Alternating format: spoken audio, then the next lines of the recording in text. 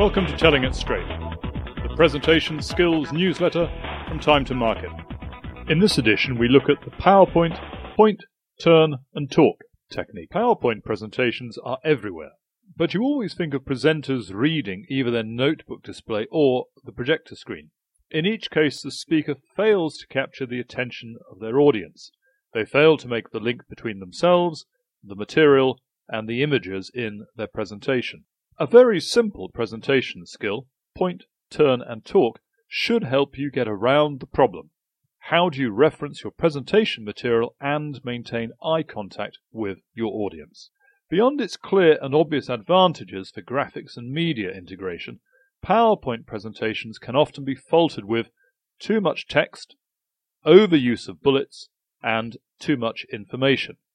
In truth, the fault is not PowerPoint, it's the presenter's problem, and it shows their dependence on using the graphics package as both a prop and a speaking aid.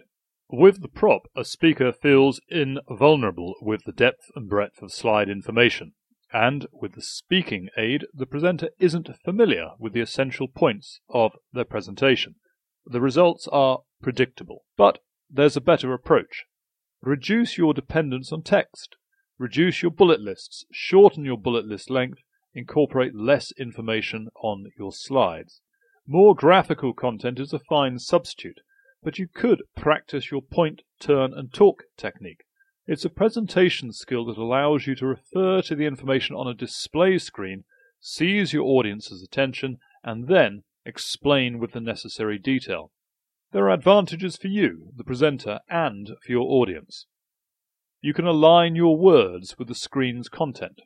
You can move and be animated when speaking. You can look at your audience. You don't need to read from your screen. And you can involve your audience. You can use the point, turn and talk skills to project an animated and knowledgeable presenter. Take the opportunity to combine an effective PowerPoint presentation with plenty of audience eye contact and, of course, subject interest. For more presentation tips, you can visit www.timetomarket.co.uk.